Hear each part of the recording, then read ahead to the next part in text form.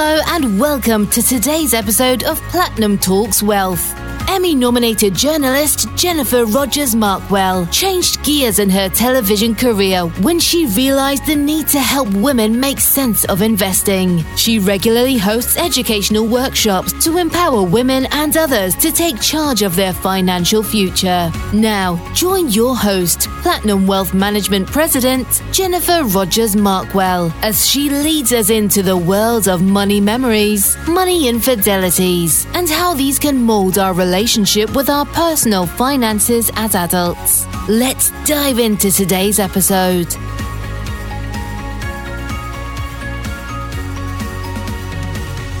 Hi, and thanks so much for joining us on this edition of the Platinum Talks Wealth podcast. I'm Jennifer Rogers Markwell, and today we're joined by Julie Castro Abrams. Thank you so much for spending some time with us today. Oh, it's an honor. I'm so excited to dive in. Well, thank you. And so tell us who you are and why you do what you do. I lead a network of top executive women, 20,000 women. And we really look at sort of what are the areas where where we're hitting a glass ceiling or we're not equally represented. And then we tackle those issues. And so we'll tackle it at the policy level. We'll do movement building, like start conversations and make sure we change hearts and minds. We'll do research and educate women. And then we literally get into action on that item, like getting women on corporate boards. We literally place women on corporate boards. So you think about the fact that only 10% of public company board members were women 10 years ago. Now it's 34%. Like we were part of that change-making process by working in all these areas. That's huge. I mean, we're not where we need to be by any means yet, but just the momentum from that 10% upwards, that's huge. Yeah, it's fantastic.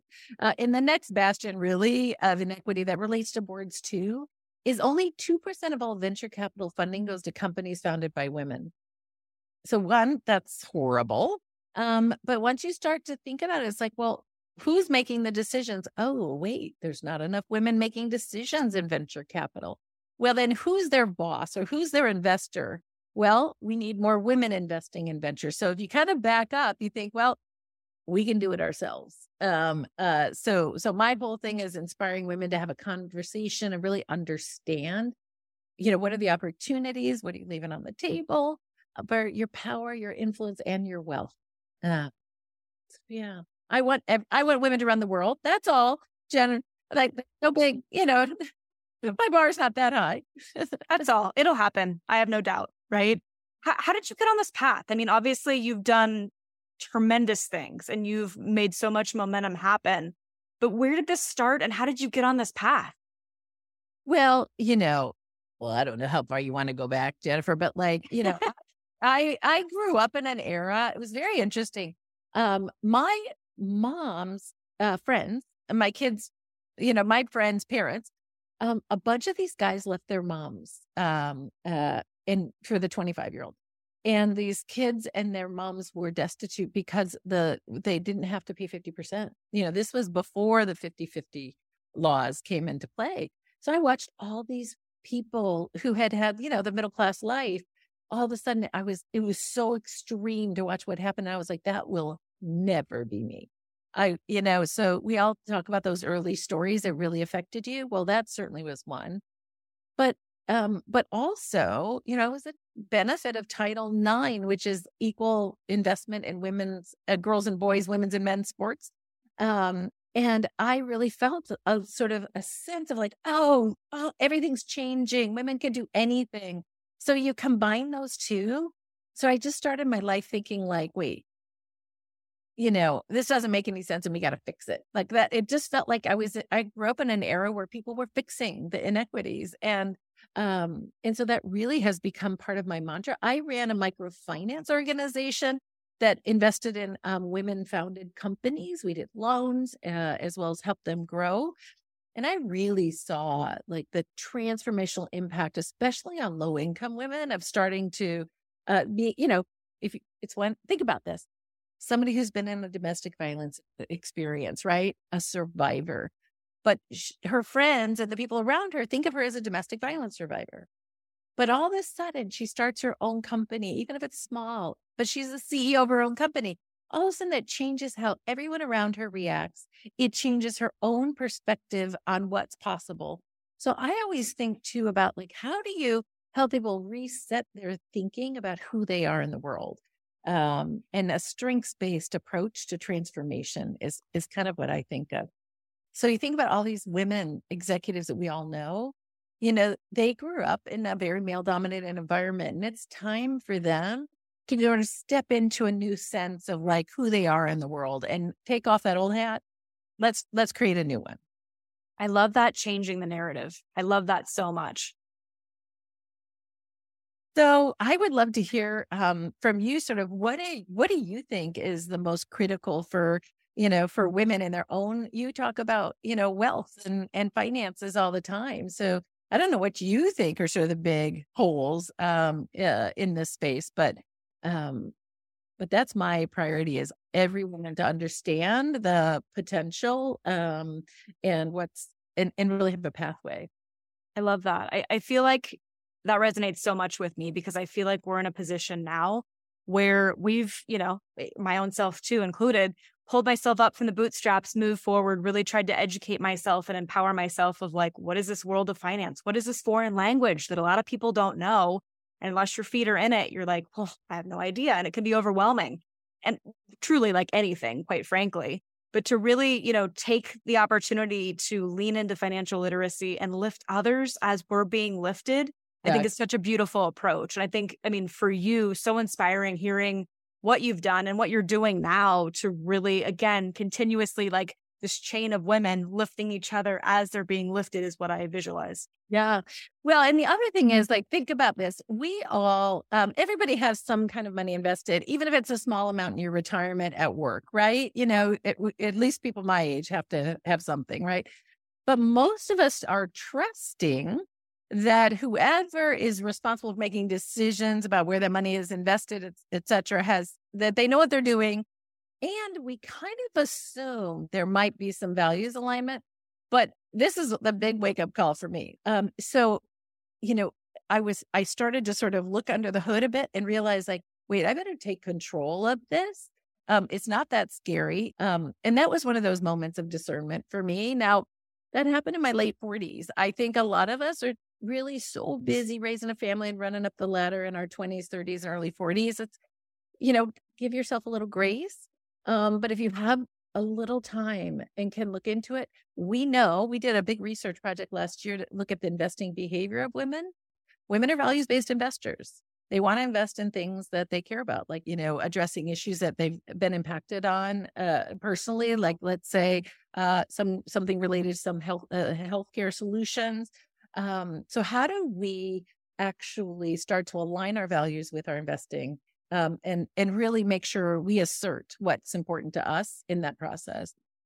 The other thing that's very interesting is I grew up in this environment where they told us, and you probably heard this, women are risk-averse investors. Which is quite the opposite, ironically. Right. Isn't that interesting? Once you look into it, it's like, no, women are more risk-aware. Mm-hmm. And one great example, we were just talking about the stock market, women are more likely to invest in a mutual fund. Men are more likely to invest in individual stocks. It doesn't mean it's without risk, but it's not. Risk adverse, I think, is a good kind of conversation where it's not the risk tolerance per se. It's just the really thoughtfulness that goes behind the strategy, I think, is really, truly what it is. And there's so many interesting behavioral, studies on that too. And it's interesting because you'll hear people and they're like, oh, I did this, this, and this, but that's good. But what about the bad things that you did? I've used that analogy before, so I don't disagree with you. Interesting. So another thing we talk about on this podcast is money memories. So what's a money memory that you had as a younger person, a child, a teenager, that really kind of helped mold your relationship to money as an adult? It's so interesting because I grew up in the 70s and 80s.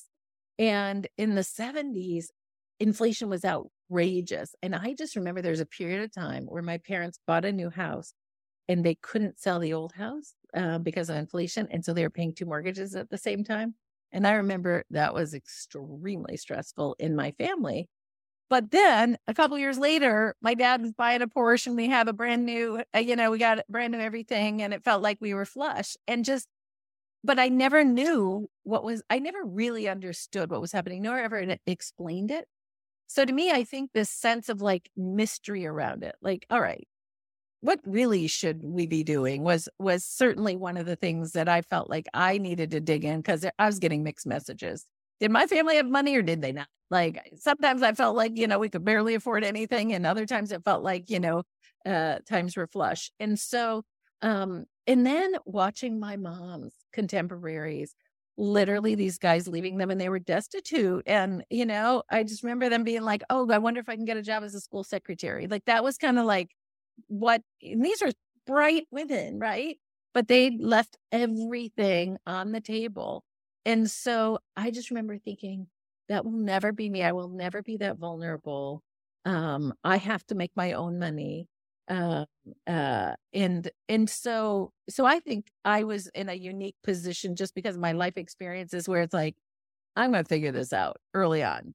I always invested the maximum I could invest in my retirement, even though I ran nonprofits and wasn't making very much money. But I just knew I had to protect my future. Good for you. That's so empowering too, right? Especially coming from like what's happening behind the curtain to, I got to figure this out and learn it, and I need to protect myself. Yeah. And, working with my children, so they really early on understand, how do you negotiate? How much should you be saving? How much cash should you have available for an emergency? One of them really gets it and does kind of over indexes on it. And my other child spends a little more than I would be comfortable with. So same message, two different people. But we have a lot of conversations about money in our house. And I'm open to talking about money. I'll talk about sex, like, all those things that were like hush hush in my Catholic family in Iowa. We talk about it all. Yeah, transparency is really important. It's not as taboo as it used to be, right? You wouldn't talk about what religion, politics, or money. And now it's like, yes, let's talk about that all day long. Yeah, exactly. So important. Another thing we touch on too, which you talked about a little bit, of seeing financial infidelities, right? Of seeing couples kind of break up, the husband's getting, a wife who's 30 years younger potentially, and then those wives are trying to scramble and figure it out to take care of themselves and their kids. What are a financial infidelity or infidelities that you've either experienced yourself or witnessed that you think other people could learn from? Well, I'm married to an immigrant, actually. And that to me makes it so obvious how predatory that, people are out there. And I'm probably too jaded at this point. But really, coming to a point where it's like had to say to my husband, it's like, honey, you can't talk about our mortgage or anything related to money without having with anyone who calls us on the phone, unless you talk to me first. Because it felt like he is so sweet. He could get sucked in. At least he'd be on the phone forever with someone. I'm like, hang up the phone. Like, these predatory people. And it happens to immigrants. It happens to older people. And it certainly happens to women. And so I just think that, by looking into your finances and building a little bit of knowledge and confidence around it, you won't get taken for a ride in the same way. There's a friend of mine, and she was like, oh, can you help me with my Comcast bill? She's a single woman, right? And her Comcast bill was $250. I was like, that makes no sense for my family of 4 with the highest speed internet possible. My bill was like, $110 with full cable. And so I was like, let me help you figure this out. And sure enough, now our bill's $75. So, it happens all the time. And think about what a difference it is for somebody in their late 60s to spend $75 to $250 on their Comcast bill, frankly. And so, looking under the hood and just standing in your power and being like, I get to choose. And I'm not going to be bullied by this person on the other line of this phone. It's always on the phone now. And I certainly experienced that trying to buy a car. I don't know if they still do this, but that whole thing where I remember when I had to take out a car loan, and they would sit you in this room and they'd make you wait forever. And, and now I know it was all like a ploy to get you to take out a high interest loan and agree to these extra things that they tack on that you got to have. And it's like, oh my God, like, people really taking advantage of other people. It's just heartbreaking to me. So I want to beat them all up or protect all the people at least. Yeah. I'm not very violent, but I want to protect everybody. No, you bring up such a valid point with the whole smoke and mirrors in finance, right? Transparency, I think, is just uberly important in every aspect. And knowing what's under the hood, to use your terminology, that's so incredibly important. Because again, if you don't know, you don't know. And you can't do business. Like I think back to my grandparents, right? Doing business on a handshake is not the way you can kind of navigate things these days, right? It's good to have your trusted folks in your corner, right? Who you're working with, who you trust, and who you know what their background is. But that can't be, unfortunately, the way of the world with every interaction you have. Exactly. Yeah. And, I just, to me, how can you also leverage the, money that you have to have more power, more access? It can really be transformational. So I think there's nothing more empowering than starting to really own the financial decisions and understand. And it's also really protective and important. The other thing I'll just point out, we've all seen it, but groupthink is so dangerous and it's such a trip. Like Silicon Valley Bank, was in just a couple days, it unraveled really. God, I can't remember the guy's name. He basically put on Twitter that there was a problem at Silicon Valley Bank and everyone should get their money out, or they recommended all their companies take their money out. And it literally was like a run on the bank, which it would actually, in hindsight, the bank's still around. It just moved over and somebody else is leading it. It didn't change the fundamentals of that bank. And so somebody could argue that should have gone that way. We are herd animals in the way we behave. And I just think stepping back and saying, am I doing this because I've done my own financial analysis? And what's interesting is women are actually, they return more for their investors if you invest in their companies. Women CEOs of Fortune 500 companies actually help companies make more money. So, there's a lot to be said. We don't believe the data often. And there's a lot to be said about looking at the data and figuring out, like, if the trend is this kind of person, this kind of leader ends up making more money for a company, you might want to believe it. But instead, I think what people do is they go to their biases. They go to what their friends are doing. And your friends aren't always the ones making the best decision. Well, funny that you said that on a couple different levels, right? Like that's asking like your neighbor who's a plumber for financial advice, which I'm sure they are rock stars being plumbers, but should they be helping you navigate your portfolio? Probably not so much. And the second thing is, right, I see that a lot from being, president and CEO of Platinum Wealth, right? How we navigate and how we communicate is so much different than a male counterpart. And we hear that a lot. And we hear a lot of people that want to work with us because we're a female, woman run, woman led as well, just because we do business in a different manner. So it attracts folks for that reason alone. So I'm assuming that trickle down is everywhere across the board for women in, lovely seats. Yes, exactly. And I, culture's set in the first 30 people. So think about this. My daughter works at Uber. She started at Uber when the original founder was CEO and running the company. He was ousted. The attorney general came in and did an analysis and reset the pay so women and people of color were paid equitably. She got an almost 40% increase in her salary.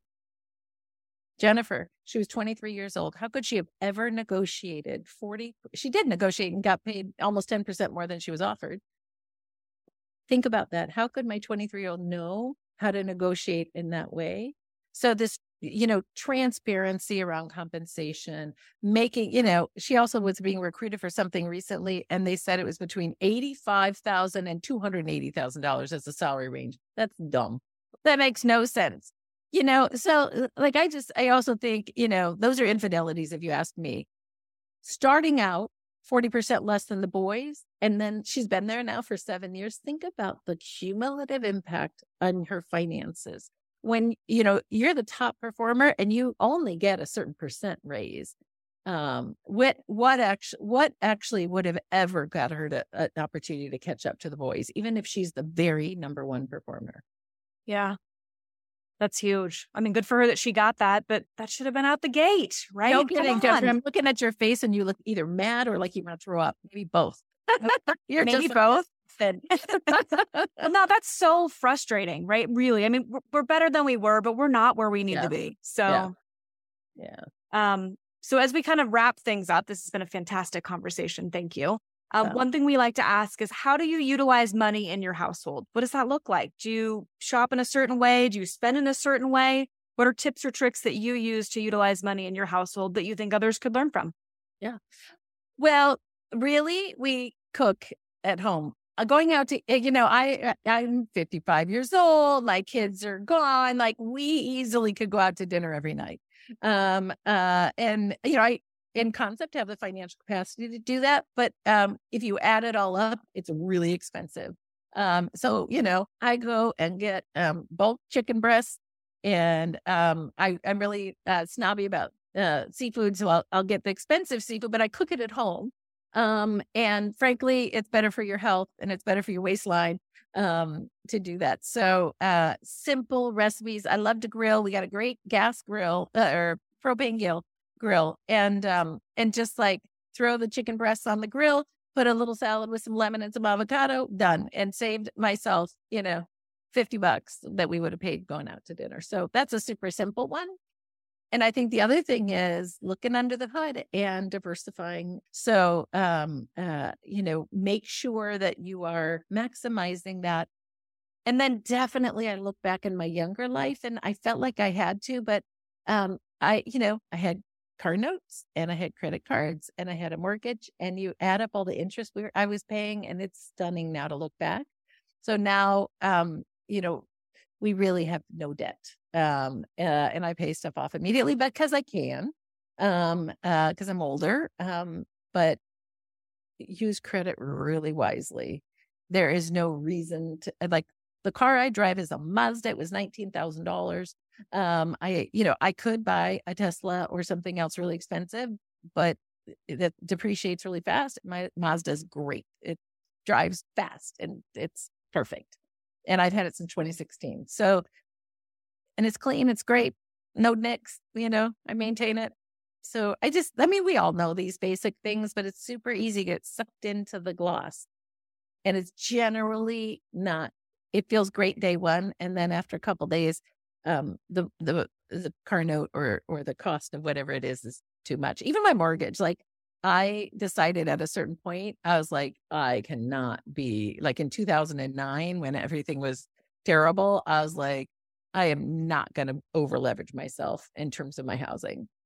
Because it's just, the stress of it it just messes up your life, messes up your marriage, messes up your attention and ability to focus on your kids. It has a big impact. And when you don't have enough resources to see ahead a little bit, you make very different decisions.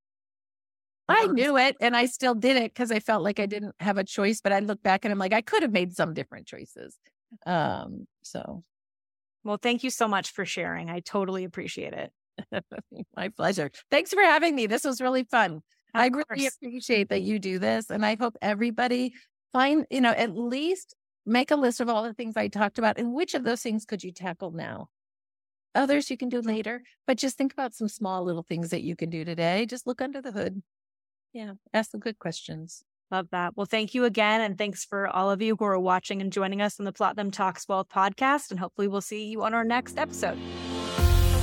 If you enjoyed today's podcast, Platinum Talks Wealth, please subscribe and share. For more information about Jennifer Rogers Markwell or Platinum Wealth Management, please visit www.platinumwealth.net. Securities and advisory services offered through LPL Financial, a registered investment advisor, member of FINRA and SIPC. The opinions voiced in this podcast are for general information only and are not intended to provide specific advice or recommendations for any individual. To determine which strategies or investments may be suitable for you, consult the appropriate qualified professional prior to making a decision. The guest speakers and their companies are not affiliated with or endorsed by LPL Financial or Platinum Wealth Management.